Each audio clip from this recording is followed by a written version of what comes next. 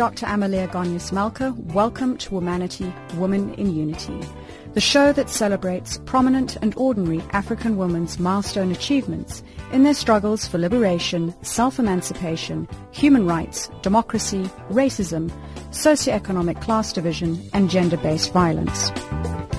Joining us on the line today from Botswana is Dr. Stergomena Tax, who is the Executive Secretary of the Southern African Development Community, otherwise known as SADC. Dr. Tax is the 6th Executive Secretary and the first female Executive Secretary of SADC. And as the Executive Secretary, she has successfully led the revision of SADC's Regional Integration Strategic Development Plan, SADC's Industrialization Strategy and Roadmap from 2015 to 2063, the SADC Conflict Resolution and Mediation Process, and Democracy Consolidation Processes. Dr. Tax is originally from Tanzania, and on the academic side, she graduated in her Doctorate of Philosophy on International Developments and her Master's on Policy Management and Development Economics from the University of Tsukuba in Japan. She also holds a Bachelor of Commerce and a Diploma in Business Administration, which she attained from the University of Dar es Salaam. Welcome to the show, Dr. Tax. Thank you, Emily. Thank you. Earlier this year, in August, SADC hosted the 37th SADC Summit, which was themed Partnering with the Private Sector in Developing Industry and Regional Value Change. As we all know, industrial development is a core focus of SADC's developmental integration agenda to drive sustainable economic growth, to create employment, and also reduce poverty. Could you share with us a few of the highlights of this event? Okay, thank you. First of all, for the interest and for publicizing SADC. I believe that this interview is part of publicity of SADC. We thank you very much for that. Indeed, the summit, which took place in August 2017, which was held under the theme Partnering with the Private Sector in Developing Industry and Regional Value Chains, was a resounding success. And in that regard, we had a number of milestones. First of all, let me begin by saying that the theme itself is in line with the current SADC strategic focus, which is to industrialize SADC economies. And in that regard, SADC industrialization is a broad agenda, and you cannot do everything at a time. The summit agreed to focus on a few things. First, to operationalize the theme itself by focusing on agro-processing, mineral beneficiation, energy, pharmaceutical, but also creating a mechanism for private sector involvement, because you can try as much as possible, you can wish to industrialize, but if you don't have effective participation of private sector, that will remain an aspiration, but which will be very difficult to achieve. So I believe with the involvement and the coming up with an effective mechanism to involve private sector, we'll be able to expedite our industrialization agenda. And in doing so, obviously, the intention is to make sure that we beneficiate, we add value, but also we address the supply side constraints, and also we are able to trade equitably, because that was why the industrialization drive came in, and then in doing so create jobs for especially youth and women, and create wealth for the region. But on a different front as well, peace and security is very critical. The summit received progress and the peace and the political environment in the region, and they committed as usual. Peace and security for us as a region is a priority, and committed to continue addressing emerging issues, and to make sure that we continue having a peaceful region, as we have always been proud of.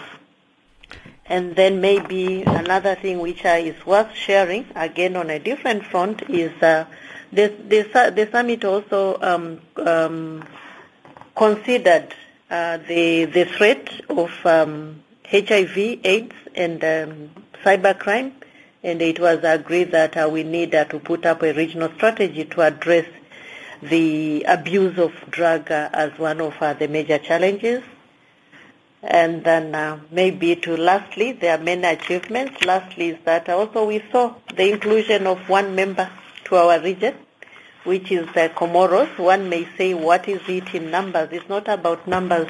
We cooperate to make sure that we strengthen our cooperation, but also we expand our market.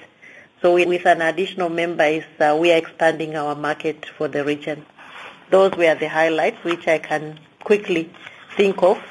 It sounds like tremendous progress was made. There's been a lot of focus on the industrialization aspect. You mentioned agro-processing, mineral beneficiation, energy and pharmaceuticals as being core target areas for industrialization, but also importantly how to get that involvement through from the private sector.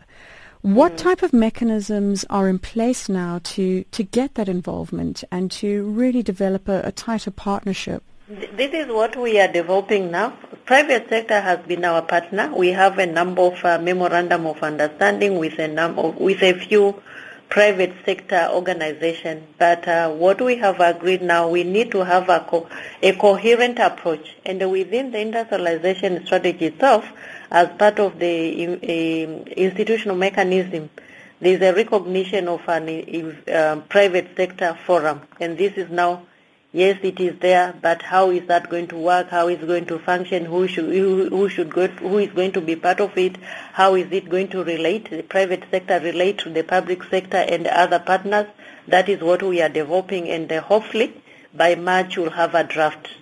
As we speak this morning, I was with Minister Davis, Minister of Trade of South Africa, and his capacity as the chairperson of the industrialization cluster. And among other things, we have agreed that we need to expedite the finalization of this mechanism. So the details now are the ones which are being worked on. Thanks for sharing. Dr. Tax, you are currently the Executive Secretary of SADC. Can you share with us a bit of the detail in terms of the work that you do as well as the responsibilities that are attached to this position? Yes, indeed. I'm currently the Executive Secretary of SADC. Let me begin by saying that the SADC Secretariat is a principle according to the treaty establishing the Southern Africa Development Community. The SADC Secretariat is the principal executive institution of SADC.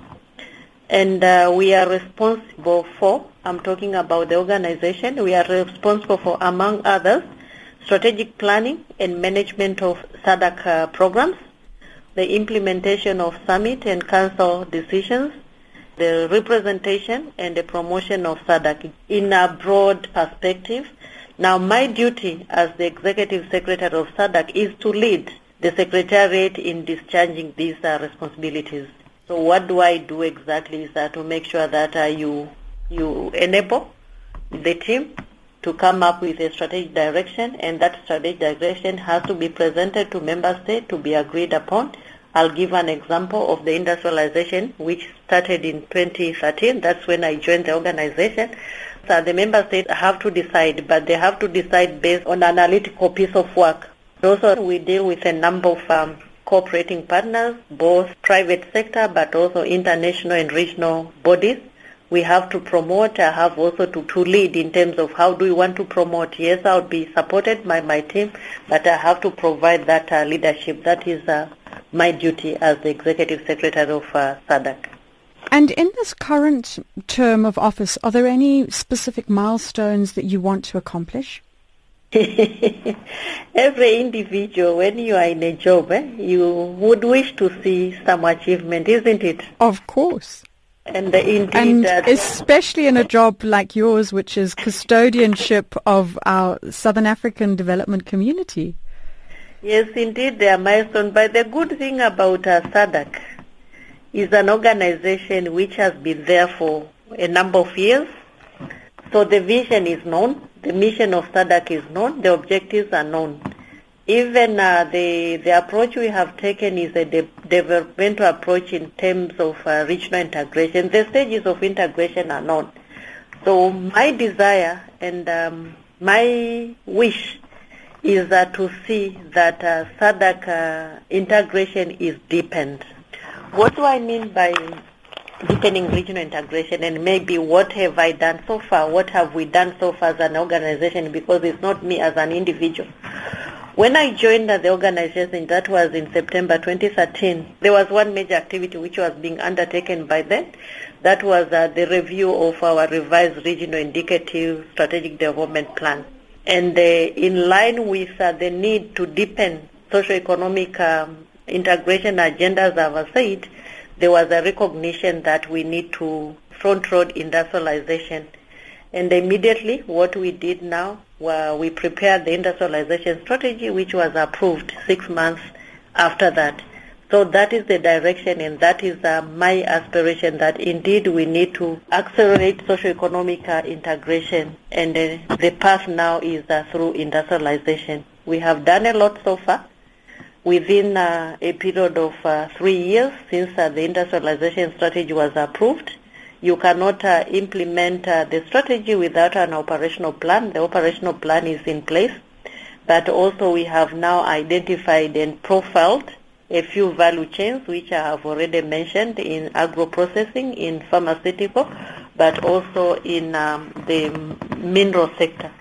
So the next step now, which we'll be focusing on during this year, and which are in line with the theme, is to get investors to invest in these specific value chains. So my desire, in short, is to see deepened socio-economic integration, but also supported by a peaceful and a stable political environment. I think it's a very noble objective, and one which would see great economic sustainability across the continent, develop more intra-regional trade, and get unity between state and private sector to achieve this. Dr. Tax, earlier you were talking about some of your duties and remarking that part of your role is leadership. I consider female leadership to be vital in terms of helping to develop women, to capacitate them further, and to demonstrate visibly to both men and women that females are capable, competent leaders. As a female leader, in your perspective, how do you see female leadership on the continent? I see female leaders in the continent as very critical partners to development, because you need to be part of the process for you to be able to contribute to development in the process. Now, when you talk of how do I see them, I see female as capable leaders like anybody else. I always say this, and maybe sometimes people do not understand me. Normally, when it comes to work, when it comes to leadership, I don't consider myself as a female. I consider myself as a human being. And considering myself as a human being, and this is what I feel that all the women, they feel the same. We believe that we are capable like any other person. We have all it takes, and we deserve to be accorded a chance to lead, but also to be part of the socio-economic development processes.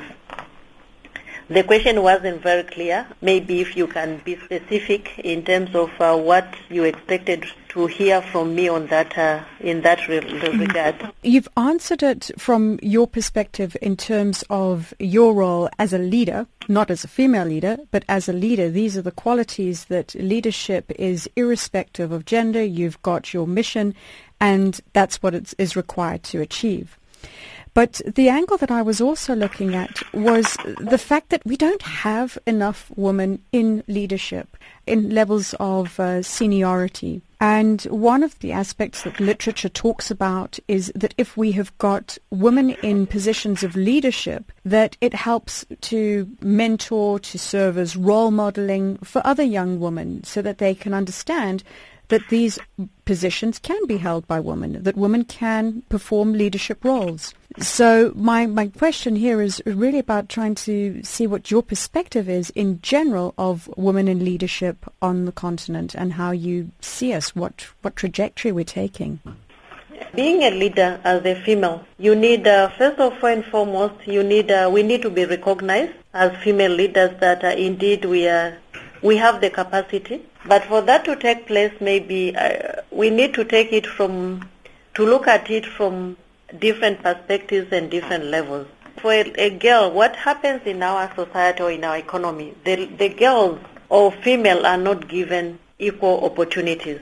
And if we really indeed we want, apart from the legislations which we are trying to review, apart from the quota systems, apart from affirmative action, we need to empower a girl child right from the beginning. You need to make sure that a girl child get equal access to education. A girl child is also accorded opportunity. In the African context, it's not that a girl child is the one who is seen that when you're back from school, you are the one who should be doing everything at home, and your counterpart means a boy child is given an opportunity to study. So equal opportunity in terms of studies, equal opportunities in terms of not being discriminated, equal opportunities in terms of being seen that you have the capacity. Those are very important and critical elements if indeed we have to develop female leaders in a sustainable manner. So in a nutshell, it's about girls having equal access to opportunities and not being discriminated against, and having the rest of society understand and allow them to take advantage of those opportunities. Exactly. Today we're talking to Dr. Stergomena Tax, who is the Executive Secretary of the Southern African Development Community. Hi, this is Lyra, South African Afro Soul singer and songwriter. You're listening to Womanity, Women in Unity, presented by Dr. Amelia Malka on Channel Africa, the voice of the African Renaissance. A program that celebrates prominent and ordinary African women's milestone achievements in their struggle for liberation, self-emancipation, human rights, and democracy. You are listening to Womanity, Women in Unity on Channel Africa, the African Perspective, on frequency 9625 kHz on the 31-meter band, also available on DSTV channel 802. Today we're talking to Dr. Stergomena Tax, who is the Executive Secretary of the Southern African Development Community. We would love to receive your comments on Twitter at Womanity Talk. In the previous segment of the show, Dr. Tax shared some of the outcomes at the 37th SADC Summit, which was themed Partnering with the Private Sector in Developing Industry and Regional Value Chains. We also spoke about some of the responsibilities in her position, and we touched on female leadership, particularly from an African context. Dr. Tax, staying with the theme of women leadership and gender, I have to say I've always been very proud of being an African in terms of what women have achieved from a parliamentary perspective. And what I mean by this is that in the latest Interparliamentary Union statistics, South Africa ranks 9th in the world, followed by Namibia and Mozambique. But Rwanda leads the world in terms of female representation. Yet, so-called first world countries like the UK holds 39th position, the USA is 98th. And it always makes me wonder how these first world countries could be in this state in terms of low female representation. So given your experience within the political space, what's your opinion of this? That appears very straightforward. We need to appreciate. Self-appreciation is very critical. In certain cases, we tend to believe that the developed world, they are advanced in each and everything. What is missing, we need to appreciate ourselves. We also need to speak loud. We need to showcase our achievements, what we have achieved, the realities in our countries. And if we don't do that, no one is going to do that on our behalf. So in a nutshell, what I can say is that let us promote our continent, let us promote our region and our countries, and let us showcase our strengths, and let us celebrate our achievements and aim even higher. Thanks for sharing your experiences there. Staying on the theme of gender equality, we know that SADC has developed the Gender Protocol and has also identified key priority areas for gender and development with a view to accelerate progress in us attaining gender equality as well as women's empowerment. That include a few items which I'll list: gender mainstreaming, women in politics and decision-making, gender-based violence, Women Economic Empowerment Program, and the SADC Gender and Development Monitor. Can you share a few of the highlights from these priority areas? Thank you once again, and that is really indeed a full-loaded question. I'll try. And starting with gender mainstreaming, I'll just try also to share the achievement, but also what we are doing in terms of policy and legislation, and what it entails in the implementation of our protocol on gender development. In line with the SADC protocol on gender and development, SADC member states have resolved to empower women, as you're aware, and to eliminate discrimination and to achieve gender equality. How do we do that? Through the development and the implementation of gender-responsive legislation, policies, programs, and projects. In view of this aspiration or objective, SADC legislation and policies are engendered, as you might be aware. Yes, we have engendered our policy and we keep on reviewing our legislation, but how do we ensure that that is happening? We have currently developed planning and budgeting guidelines, and which are now guide member states while planning and budgeting to make sure that gender issues are also part of the plan and budget. Because if you don't do that, even with the legal instrument and the policy, you may find yourself that nothing is happening on the ground. The budgeting guideline and planning guidelines were approved last year, and we are now busy trying to see to what extent this financial year we have included an activity to see to what extent have we engendered our policy, but also if that is the case, what is happening on the ground. So that is the first part in terms of gender mainstreaming, by ensuring that we have gender-responsive policy, but also we have tools to make sure that we facilitate that. In terms of women in politics and decision-making, you are aware that our target is the 50-50 parity. And yes, indeed, we are making good progress in that regard by women representation in politics, but also at political and decision-making position at various levels of governance, legislature, in the executive and the judiciary. But honestly, we have not reached the 50-50. But performance is also encouraging with a mixed trend. For elected position, it is only a few countries such as Angola, Mozambique, Namibia, Seychelles, and South Africa and Tanzania that have sustained a steady path toward gender equality. Nonetheless, the overall trend or situation is that there's an improvement in a number of proportion of women representation in political decision-making and in the management of the public service. We have a number of directors, we have a number of permanent secretaries, director generals, and a number of initiatives are taking place to make sure that we sustain that one. Globally, we rank the third, as you know, in permanent representation after Nordic countries and America.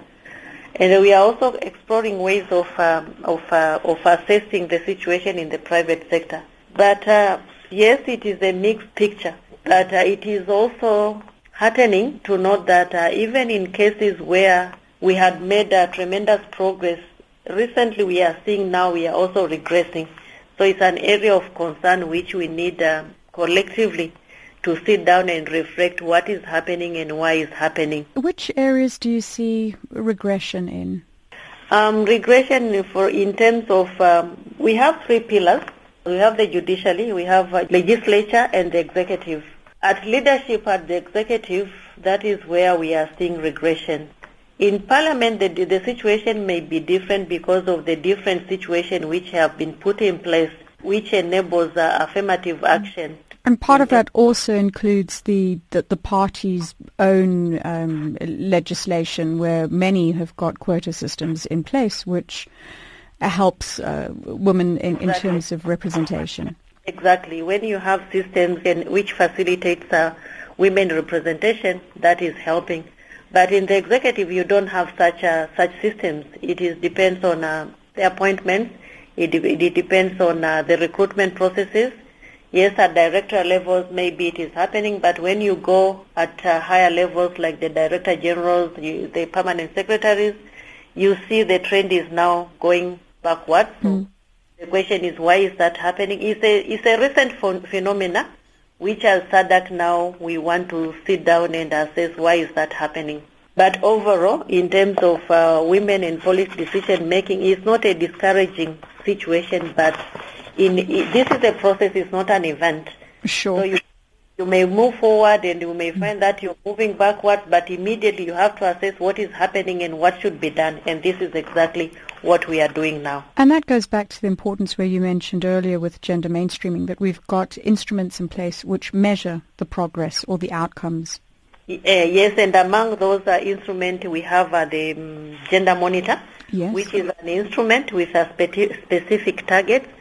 After every 3 years, we undertake that assessment, and it also helps a lot because you can tell from the different perspective what is going on, and immediately you sit down and you agree as a region that indeed we are making progress here, we are not making progress here, and this is what we need to do, and we agree collectively as a region. So that is also an instrument which has been very, very useful in the region.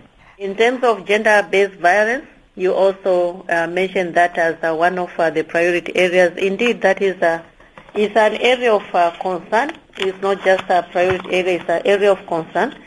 It is now globally an issue where you have violence against gender, and is new in terms of coming up with initiatives, though it is not new. Instead, in terms of being there, we are now preparing a strategy, and the purpose is to have a common platform as SADC at country but also at regional levels for an effective approach of addressing gender-based violence. Yes, law related to gender-based violence and provision and facilities for victims are there, and we have been having awareness creation program, but still a lot need to be done, and the strategy we believe that is going to come up with a more structured and effective and a systematic way of addressing gender-based violence. There were a number of priorities which you mentioned. One which is always really important to me is women's economic empowerment. Okay. Because I think that once you've got economic empowerment, it gives you freedom, it gives you the independence. So if you could give us a couple of highlights with respect to those programs. For women economic empowerment, I fully agree with you, and I cannot agree with you more that is very important, because this is key to emancipation of women and youth. And when I'm bringing the youth element, looking at the young women, and the women economic empowerment, again, it entails the process through which women and youth, especially young women, access to capital, and both human and financial as well as physical endowment, access to benefit and economic opportunity. Such initiatives should be there to make sure that we increase such opportunities. And economic empowerment is a prerequisite for sustainable development, which requires sound policies, but also you need a holistic approach, but also it has to be long-term. You cannot empower women in just a 1 year's time or in 5 years' time. It has to be an approach which is progressive. And this is part of the targets which we have in our protocol on gender development. We have targets to ensure that we are empowering women. How do we do that now? The targets are embedded in the monitoring and evaluation framework which was developed last year, and we keep on monitoring. But all in all, you need to have, at regional level, you'll have a framework. But when it comes to implementation and realization of this target, this has to be done by member state to make sure that in each and every policy, if you have a trade policy, make sure that you include elements that are that will facilitate empowerment of women. I can give an example of how can that be done. You can use the procurement policy, that is a part of the trade policy, and you make sure that within the procurement policy you have a dedicated policy objective to empower women. You say that you dedicate certain segment and say, okay, for these areas, we also want to see that women, business-owned women, they get access to this economic opportunity, just as an example. But you need to have a initiative in each and every policy that are geared toward empowering women economically. And I think it's very important that those initiatives are articulated clearly. So this is the policy as overall guidance, but everything has to be actioned on the ground within those member states. That is the case, and as I've said, that you can have regional frameworks, but now when it comes to details and when it comes to implementation, different member states will come with different initiatives, but which are geared to ensuring that indeed in our policies, in our strategies, in our plans, we recognize the importance of empowering women, and this is as a specific or dedicated initiatives that will ensure that we are indeed empowering women. Dr. Tax, turning more towards a personal perspective, one of the questions that I ask all my guests on the show who've made tremendous achievements in their respective fields of expertise is about the factors that have contributed to their success. Some people speak about hard work, some talk about a particular person that assisted them. In your opinion, what have been some of the key drivers to your success? Key drivers to my success, I may say, is one, and this is people. People? Yes. I know you're going to ask, what do you mean by that? Of course. It's people in the sense that you can succeed or you can fail depending on how you utilize the human resource around you. So people is very critical for me, that you need to value the team you work with, and you also need to understand the different dimension of the team, and then this will enable you to prosper. But my values may be different from the normal, the conventional one, the hard work, as you have said. To me, is integrity as well, because it's the way you conduct yourself, and it's the way you instill integrity in your team, which will enable you to succeed. Because you can be given a small responsibility with little resources, but if you don't manage that responsibility with integrity, and you don't see values of integrity in your team, you are bound to fail. But talking of people, and maybe that is the most important part for me, what made me to be what I am today is my mother. And I will always cherish her, because she's the one who imparted the values which I have in terms of passion to work, in terms of appreciating humanity, and she will remain my most strongest person in my life. She has been my role model. She'll continue being my role model. May God rest her soul in peace, because she groomed me and encouraged me throughout my life at various stages, as a child, as a teenager, as an adult, as a married woman, even as an employee. And she instilled confidence. She modeled me to do the right thing, as I've indicated, with passion and humanity.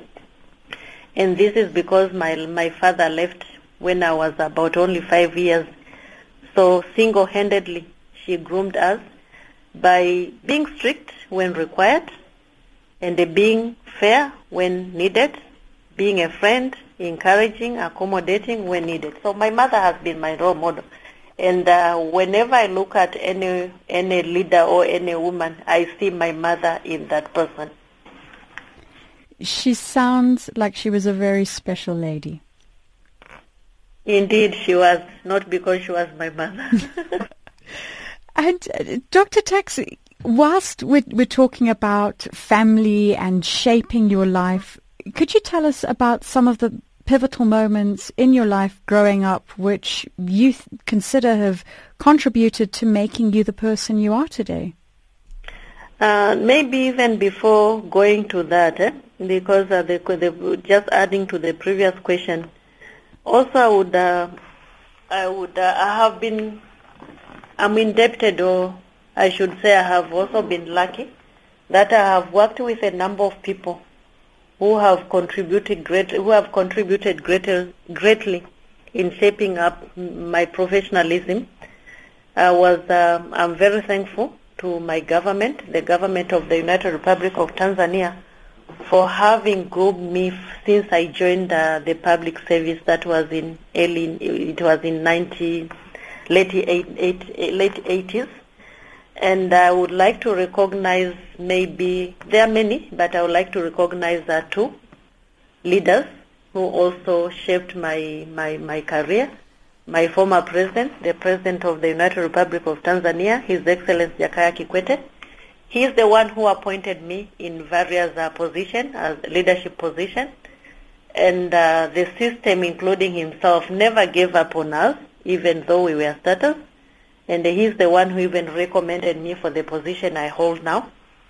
I equally indebted or thankful to the current President of the United Republic of Tanzania, President Magufuli, because equally he also trusted me and recommended for my extension. But more than that, being a regional leader now, I'm very appreciative, and I thank all heads of states and ministers, partners in the private sector, international cooperating partners, first for the trust, but also for the support they have given me. Now, going back to the question on what inspired me as a child, what are the moments which I remember? The answer will be the same. It's my mother, because my mother has been very inspirational, as I've indicated, single-handedly bringing up our children and treating us equally. But also for her, what was very important was two things. First is education, but also all the time a reminder that you need to be a humble person. I can see from childhood being reminded, being a humble person, that shaped me a lot. So the moments I remember in my life is from a child, we had time for education, we had time for house calls, we have time to playing time, but also worship was very important. So it is the combination of life skills from work, social, and the worship. This is what I remember, and I think this has been part of me from childhood to where I am today. Those sound like really strong value systems. You've mentioned integrity, you've mentioned the life skills of community, worship, and family as being strong influences. Now, lastly, Dr. Tax, we are coming to the end of the show. Can I please ask you to share a few words of inspiration which you would like to pass on to women in Africa who are listening to us? Oh, thank you so much. Just a few. What I would like to say to all women is this: you have all it takes as a woman. What you need to do is just believe in yourself and prepare well for whatever you want to do, and go for it. Do it well, and demonstrate that women are capable to deliver and they deserve to be given opportunities. Thank you very much. Thank you for the interview and for the opportunity to exchange with SADC. And I believe this is the beginning. We'll have more such interactions which will help not only women but SADC citizens to understand. Maybe next time we can focus on what we have been doing, what are the achievements, what are the projects, and enable SADC citizens to understand their region even better. I think that's an excellent idea. I look forward to future conversations where you can share that progress. You have been listening to Womanity, Women in Unity on Channel Africa, The African Perspective, and we have been talking to Dr. Stergomena Tax, the Executive Secretary of the Southern African Development Community.